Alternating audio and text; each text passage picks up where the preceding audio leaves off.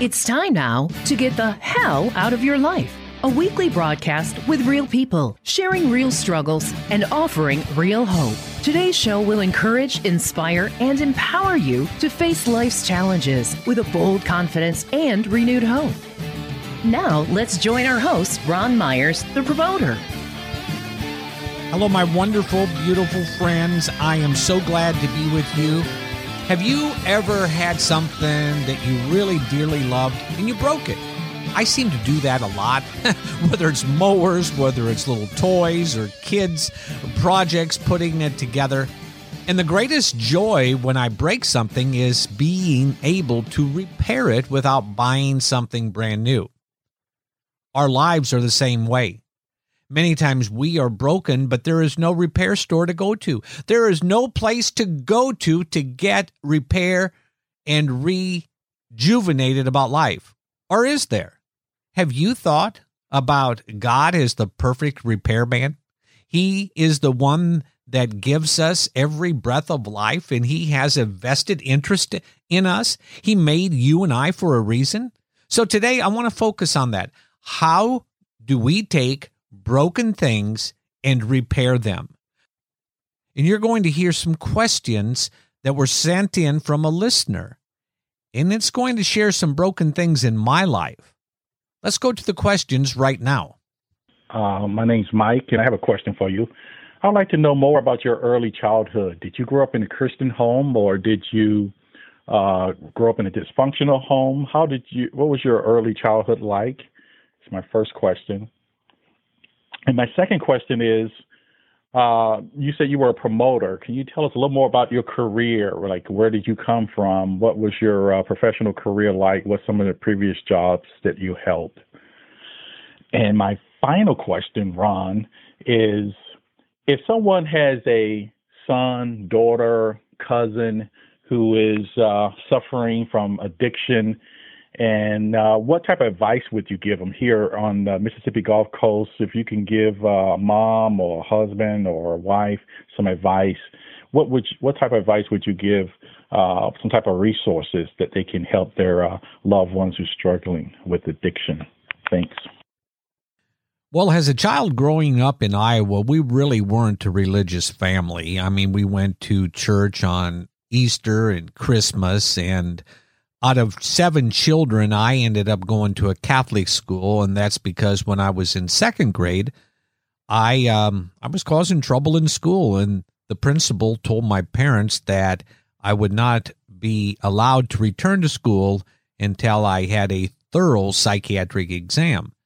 So my dad took me to the University of Iowa to undergo all these tests, but these tests showed that hey, I had a pretty good IQ and that I was bored with school. Well, my parents then transferred me into a Catholic school. I was the only one of 7 children that went to a Catholic school, but I was always trying to find my way because one of the favorite things my mom used to tell me is that I was never going to amount to anything and that I was a mistake. And so I grew up as a child always trying to prove myself. At the age of 11, I wanted to take my own life. And I remember in my bedroom as a young 11-year-old that something happened. God, guardian angels, Jesus came into my room, and there was something that inside of me said, don't hurt yourself, Ron.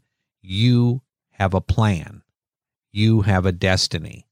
So I always believed at 11 that God had something for me. Now, obviously, I didn't tell anyone because they already thought I was kind of nutty. That's why the story of Joseph in the Bible is such a personal one to me, because I can relate to him.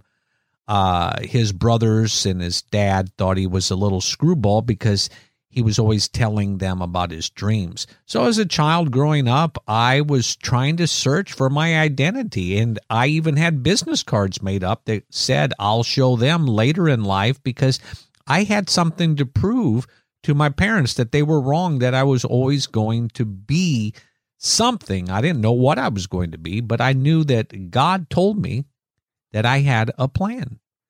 And I will say this, later on in life, I ended up making up with my mom and dad, and they're both gone now. And we had an incredible relationship before they went off to heaven. Now, what's that second question?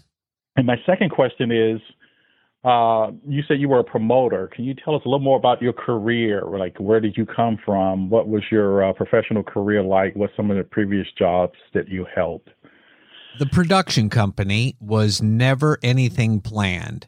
After I spent 5 years in the Air Force at Keesler Air Force Base, I had the opportunity to walk into a health club as the health club manager, and I did that, and I loved it. Well, one day, a member came up to me and said, Ron, your club needs to sponsor a bodybuilding show. And I thought, boy, that's a good idea, because bodybuilding had never been on the Gulf Coast, and Arnold Schwarzenegger was coming on the scene. He had a movie called Pumping Iron. So I went to Jerry, the owner of the health club, and I said, Jerry, I've got a great idea. Why don't we do a bodybuilding show here, and we could sell some memberships? And he scratched his head and said, no, that would cost too much money. I don't want to do that. And I said, I'll do it, and I'll use my own money and sell some memberships out of it. And he looked at me funny. Well, I was used to it from my parents, and said, what makes you think you can do this? And I said, well, it can't be that difficult. And so I began putting things together, contacting bodybuilders, gyms, judges, the NPC organization that sponsors the bodybuilding shows, sanctions them rather, and it happened.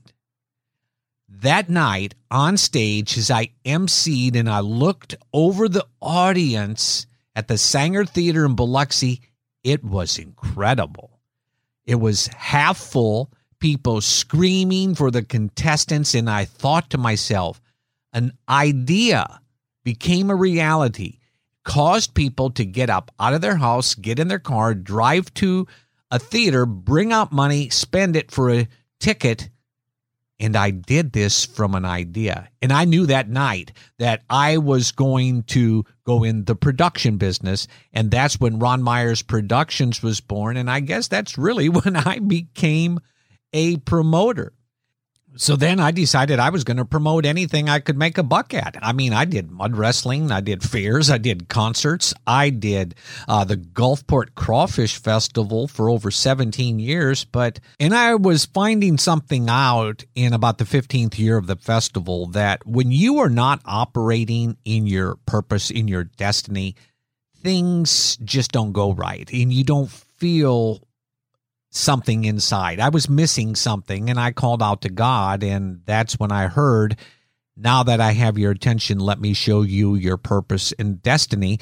And I began a change, a transformation that took a couple years, but I went from promoting beer, babes, and bikini to promoting the goodness, grace, and redemption of Jesus Christ. And my final question, Ron, is, if someone has a son, daughter, cousin who is suffering from addiction, and what type of advice would you give them here on the Mississippi Gulf Coast? If you can give a mom or a husband or a wife some advice, what type of advice would you give, some type of resources that they can help their loved ones who are struggling with addiction?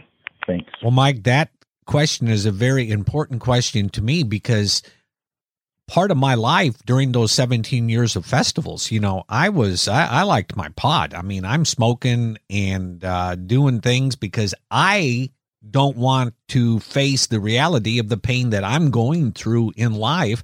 So I numb it, I make money, and then I numb it, and I make money. It's a vicious, vicious cycle. So if you know somebody that is dealing with drugs or alcohol, you have got to get them help. First of all, pray for them. Pray, and then you have got to contact different organizations. Now, I know a Christian-based one in Van Cleve, Mississippi, that gets individuals, men and women, from all over the United States. That's called the Homes of Grace.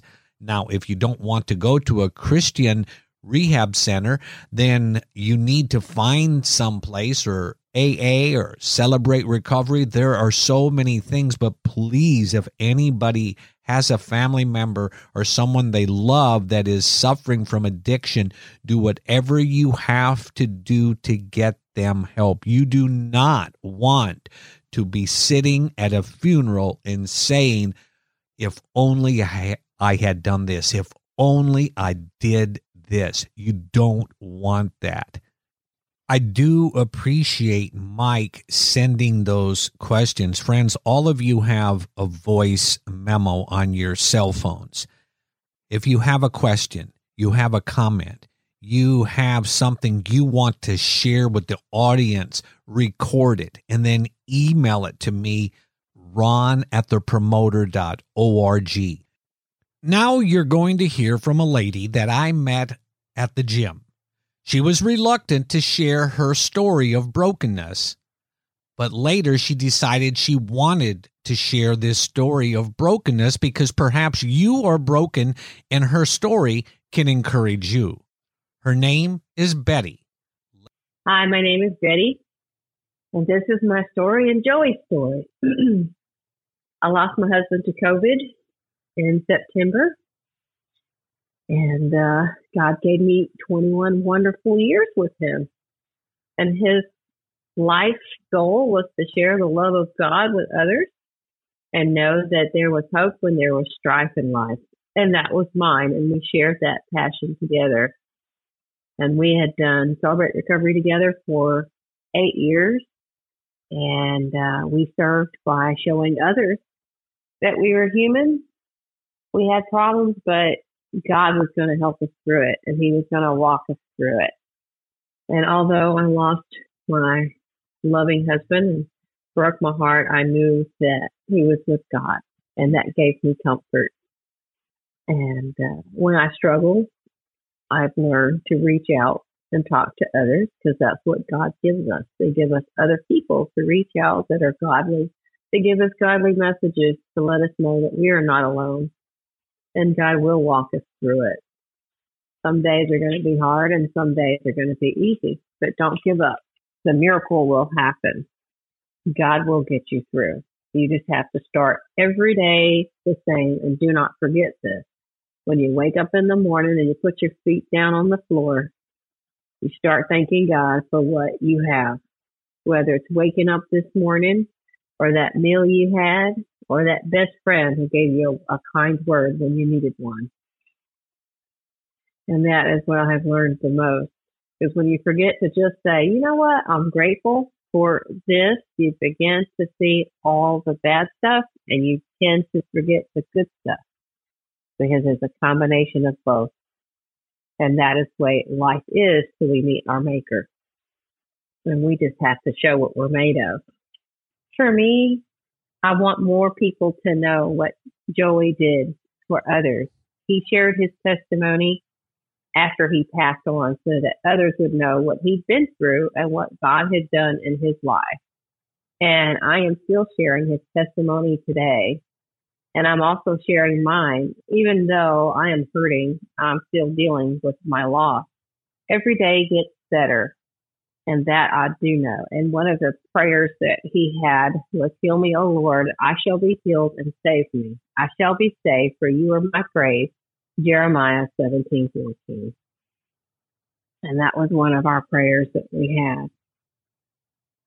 And if you can go through the things that we have and say, I'm still here and I still believe and I'm still praying, then you know that you're doing good, because that means that you're going to find peace. Wow, what an awesome story. It takes a lot from a broken person to share a story from a broken life. But every day I see Betty, she's getting stronger and stronger. Friends, you can too, through the power of Jesus Christ. I was at a track the other day in Ocean Springs, Mississippi, and this is a real life lesson that I saw in action, and it reminded me of my life. I saw a grandmother there playing baseball with her 8-year-old grandson. He would hit the ball, but it would not go very far. And when I got around the track by the little boy. I told him, I said, you really are a good hitter, and I bet you can hit it over that fence. And I pointed to a fence that was probably 50 yards away. Well, as I started my little journey around the track again, I noticed that his hits began going farther and farther and farther. It reminded me of those times in life that I was broken. I was beyond repair in my mind, but other people looked at me and they encouraged me. And they said, Ron, there is hope. Hope is spelled J-E-S-U-S. Yeah, I said. But you know what? There was a time I was so broken, so beyond repair, that I had no choice. I had to call out to God as if my life depended on it. And it did. And that day, I met God.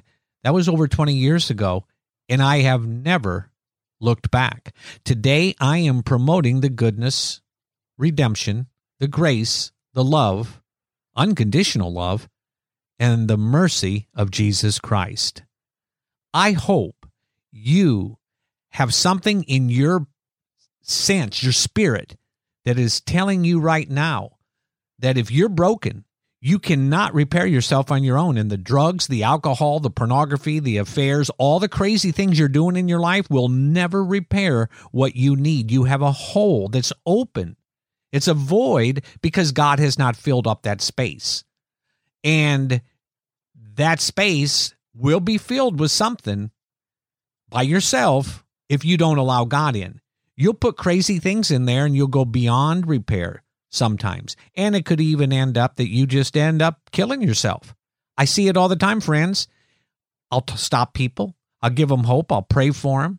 I'll follow up with a phone call. And it's all that, yeah, Ron, I'm going to do it. And the next time I talk to them, well, I don't talk to them again. I attend their funeral. And I'm tired of it. So, friends, I'm on a mission to help broken people get repaired by the love, grace, and mercy of Jesus Christ. Are you ready? If you're ready, you need to say right now, Dear Jesus, come into my heart. I am broken. I am beyond repair, and I need you. Come in, open my heart, repair me, give me hope, give me optimism, give me my destiny, my future. Jesus, I am committed to you. I need you. I am afraid that if I do not meet you right this very second, I may not be here tomorrow. I pray this all in your precious name, Jesus. Friends, this is the real drill. We have to have a sense of urgency. Look what's happening all around us. We've got to get up and say, we can't take this anymore. We're going to make a difference in this world. Are you going to make a difference? You have to make a difference. Or one day you will meet God and he is going to say, who are you? I never even knew you. You had opportunities to call out to me, but yet you ignored me because that addiction was so great. You know, friends, we've got to stop our brokenness in its tracks. We have to just be honest and open with God, period. No ands, ifs, and buts about it. I love you. God loves you. And I want you to head out this week with something in your spirit that says, I will be repaired. I am a child of God. I am a child of God. Share this podcast with someone. Check out our website, thepromoter.org, and I'll be back next week with another great episode. God bless you. Get the hell out. Get the hell out. Get the hell out of your life. Today's show was produced by Ron Myers Ministries, a listener-supported ministry. For a copy of today's broadcast, please visit our website, thepromoter.org. And would you prayerfully consider making a tax-deductible donation so that we may continue to share stories of God's amazing grace with the world? And join us next week for another broadcast of Get the Hell Out of Your Life. Real people sharing real struggles and offering real hope.